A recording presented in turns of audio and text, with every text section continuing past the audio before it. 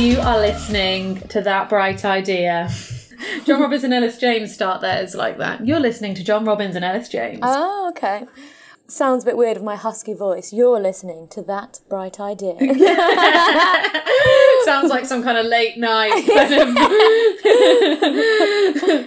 Soul FM with Ellie Wood. So, talk us through the voice. Unfortunately, I had a very big day on Sunday, obviously, like everyone else, and the voice has not come back yet. So, sorry about that, everyone. It is me.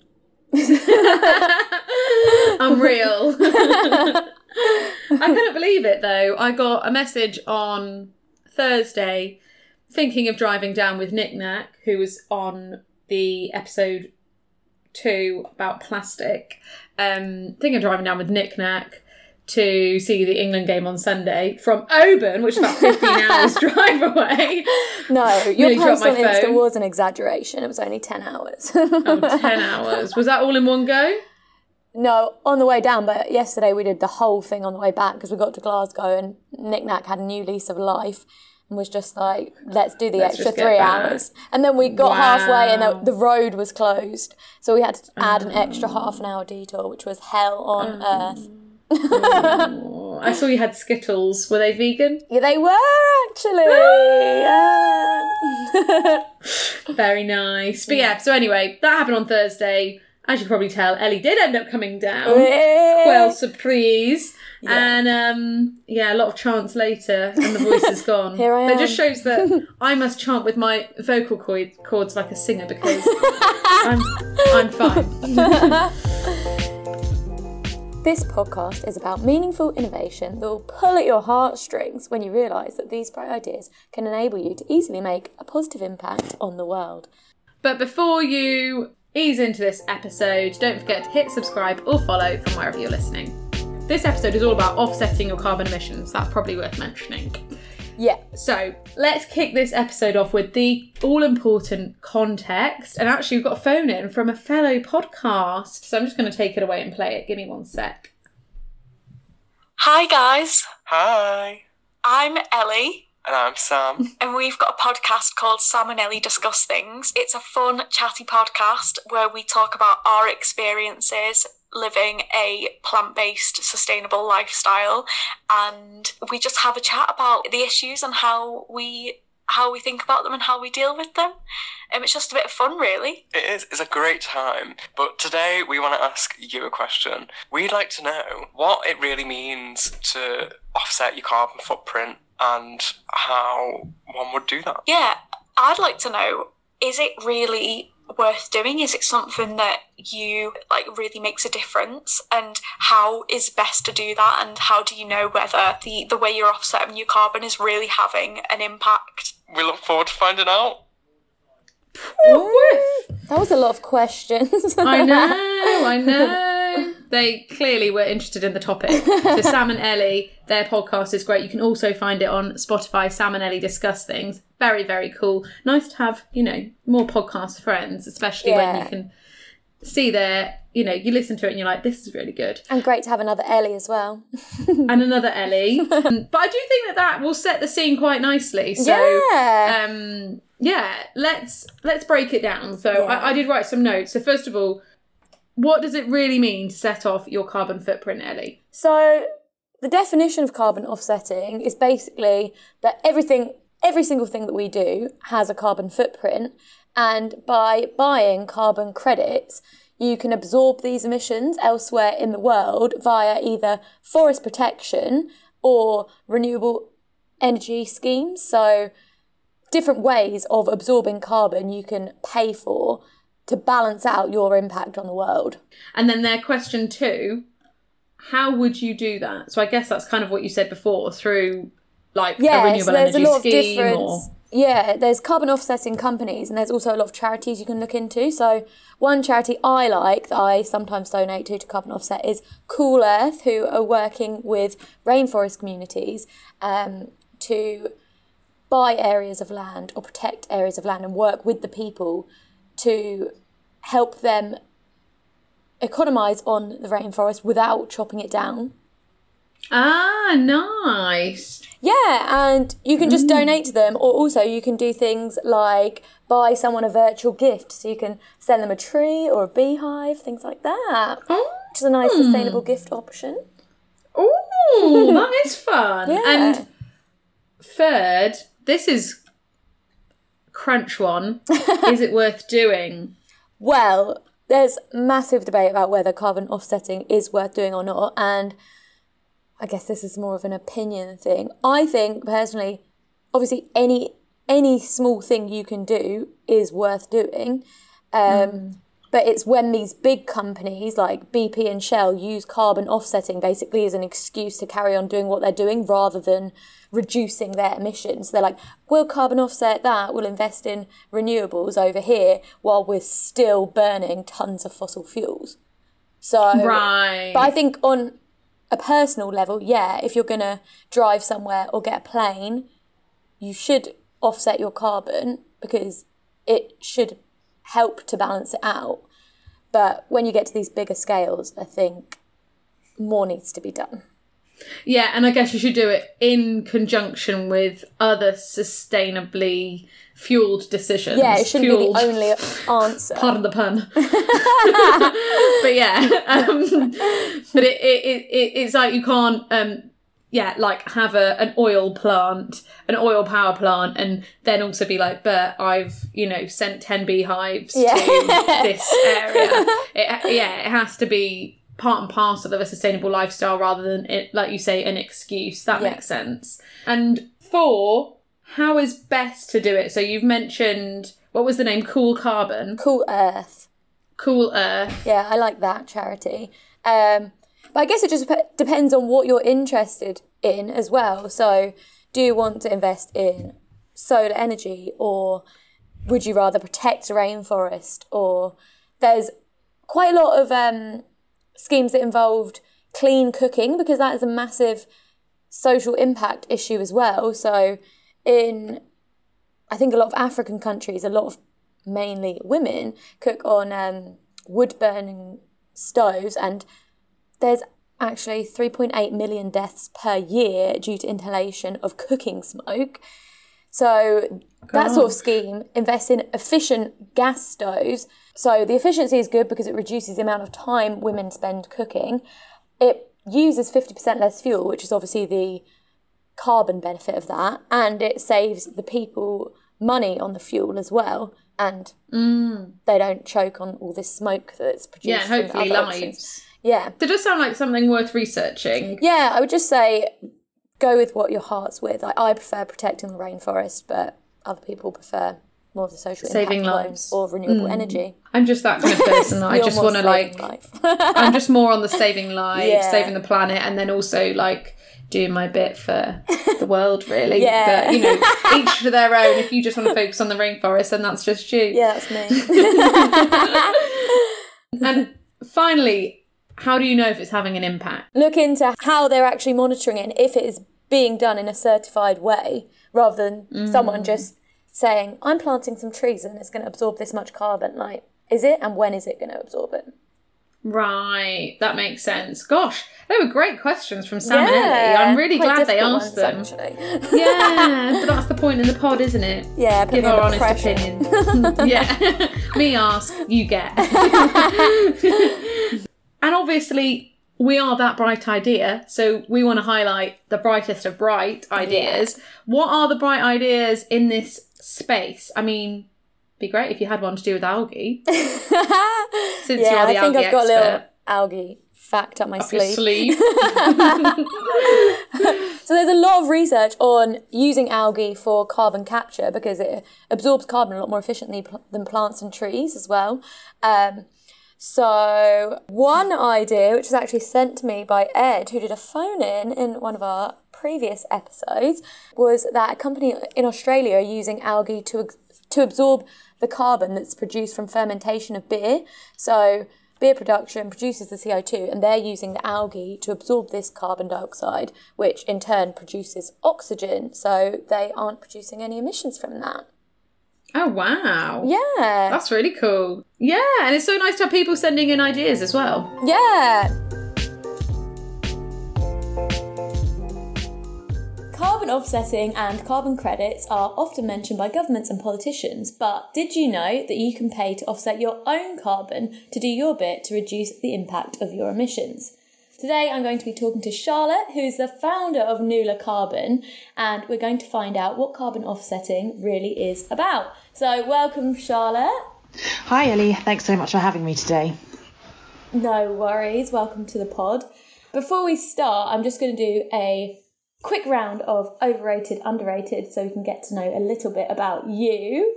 So the first one is climbing trees, overrated or underrated? Ooh, underrated, I think. Haven't done it in a while, should definitely get back into it. Yeah, I haven't done it for a while either. Always quite painful though, isn't it? Yeah, it is, that's true. You kind of forget about the downsides. The second one is chia seeds, overrated or underrated? Ooh, overrated. Really? I'm obsessed with them at the moment. A lot of my friends are, and I know that they're really good for you, and I know that you can they add a little bit of spice to your breakfast cereal and stuff, but yeah, not for me. And the last one is carbon offsetting, overrated or underrated? Definitely underrated. But I'm a bit biased. Yeah. First of all, can you tell us a bit about you, Charlotte, and your background? Sure. So I am born and bred Londoner, been here my whole life, and I was actually training to be a psychologist kind of, I think, 5 or 6 years ago.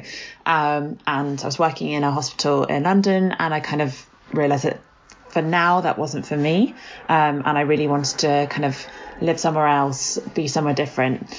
And at the same time, I was getting into ethical fashion. And I happened to send an email to my former boss, just being like, if you ever want someone to come and support you, I'm happy to do it just whilst I kind of have a career break and change. Luckily, she said yes. And that involved me going to Kenya. And that was meant to be for 3 months. I was meant to help her research the living wage and make sure it was like fully implemented within the factory. And 3 months turned into 3.5 years, really. I absolutely loved it. Still do. And I've only just come back from it now. It's an incredible place. I made some amazing friends, and it's how I got to really learn about carbon offsetting. Amazing. So the factory is now based at the coast, but when I moved there, it was based in a place called Rukinga Wildlife Sanctuary. And Rukinga is part of a wider forest protection carbon offsetting programme. And so I lived there, that was my home. And that was there kind of where I really realised that carbon offsetting is so much more than just planting trees, and not just like the box that you see when you're booking your EasyJet flight. Yeah, I kind of started to have quite a few questions about it. I'd listen to my friends talk about it and really kind of see the impact it was having on the ground and in the communities, because I was working for a different project. I really got unbiased feedback, which is amazing. Okay. And as I kind of started to learn more about it, I then tried to relay that back to friends and family back at home. And I really realised was there was a bit of a disconnect between the concept and the consumer. Probably could be to do with how I was explaining it. But one of those things, people were starting, and myself included, started to really realise how urgent the climate crisis was, and that we all need to be involved and starting to take action. But, with so many different solutions around and so many different people saying different things, it's easy as a consumer to feel a bit lost. And I know that I definitely did. And what's more, so many of the brands, I didn't really feel I didn't align with myself with them. There was a lot of jargon. There was a conversation that I didn't feel part of. And that's what really sparked the idea for Nula.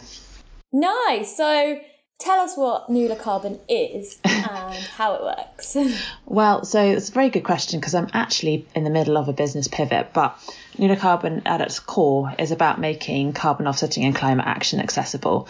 We're really trying to make it incredibly friendly, break down the jargon, no question is a stupid one, because we all need to be involved. And particularly, I think it was the IPCC said that we need to kind of cut our emissions in half by 2030. So in order to do that, we need to decarbonise every single sector across the board. And there's just there's a lot of criticism that's kind of thrown against carbon offsetting, and a lot of it has value because there's some projects that really don't do any good. But the good projects, and there are a lot of them out there, are a really important kind of tool in our toolbox, climate action toolbox. So we're here to make it accessible. We're here to kind of integrate it into daily life. So how it works is that I would pay an equal amount to how much carbon I offset, and then you protect the forest. Is that right? Yeah, so let's say the average person in the UK emits about 12 tonnes every year. So with NULA, that currently 1 tonne costs £10. So you'll be paying £120 over the year to kind of avoid the same amount of emissions being released into the atmosphere by protecting those forests. And when I say protecting forests, that money goes into so many different ways of kind of keeping the trees standing and carbon in the soil. So you're investing in people, you're investing in kind of job creation, all the different operations that go to keeping the trees standing, numerous different kind of community projects and kind of income generation, so that really the threats to forest and the drivers for deforestation and degradation are avoided. Okay, nice. So do you own areas of the forest, or how does that work? Or are they under some sort of government protection? So how it works really, and different models have a different approach, but with Wildlife Works and REDD+, they don't own the land, it's community owned land. And so when you're buying a carbon credit, it kind of the money goes into 3 different pockets. The first goes into the landowners. So the landowners will receive money for protecting their share of land and making sure that, as I said, the trees are standing and soil is healthy. The second goes into forest protection operations. So there's gyrocopters that fly every day, again, also to check on wildlife, as well as kind of charcoaling or any other activities that might be detrimental to the forest. And then also the third goes into the community. So as I said, it's all those different community projects like artisan weaving, soap making, vertical farms, so many different things are going on. The project that I buy credits from protects 14 out of the 17 Sustainable Development Goals. So basically, by investing in the local communities, you're preventing them from using the forest in a negative way. Yes, and then the thing is I don't want to put any blame on the local communities at all. It's it's how we all live and survive as we use our surroundings.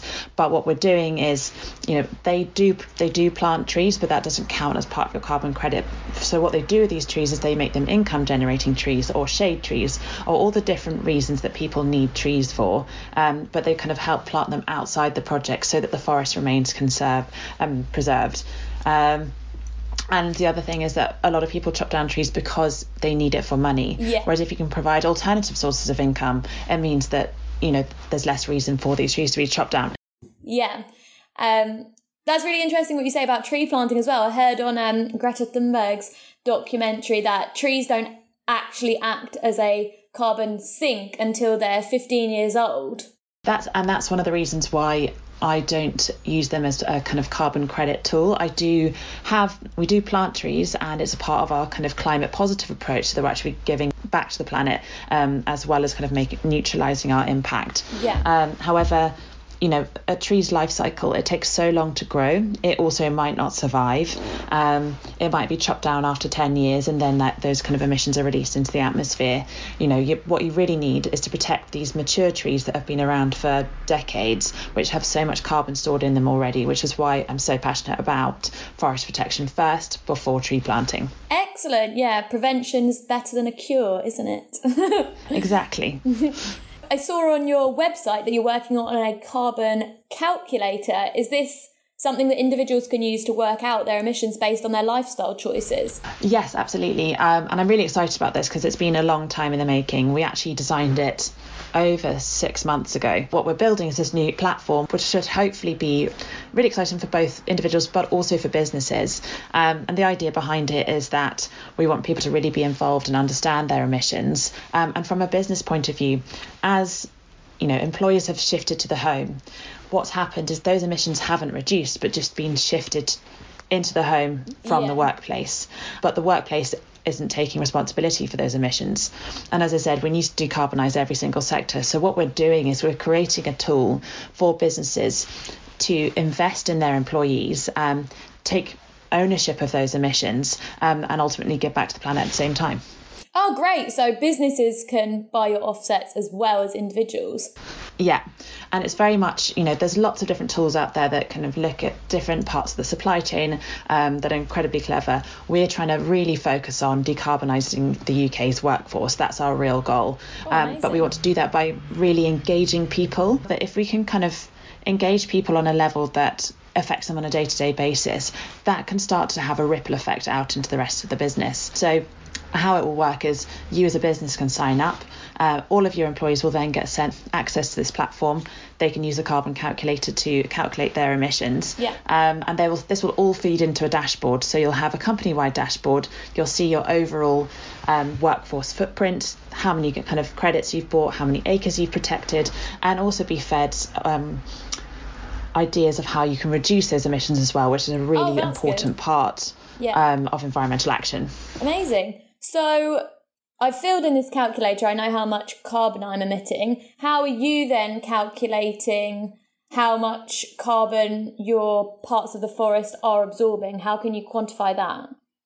So it depends. It's a kind of complete depends on the project that you're buying from. So the project we buy from at the moment is based in Kenya, and that's the one I lived on. Yeah. They protect 500,000 acres of forest, and they avoid about 1.7 million tonnes of carbon dioxide equivalent every year. Okay. And so from that, you can then obviously calculate how many acres of forest you protect per tonne. And that kind of feeds into that dashboard.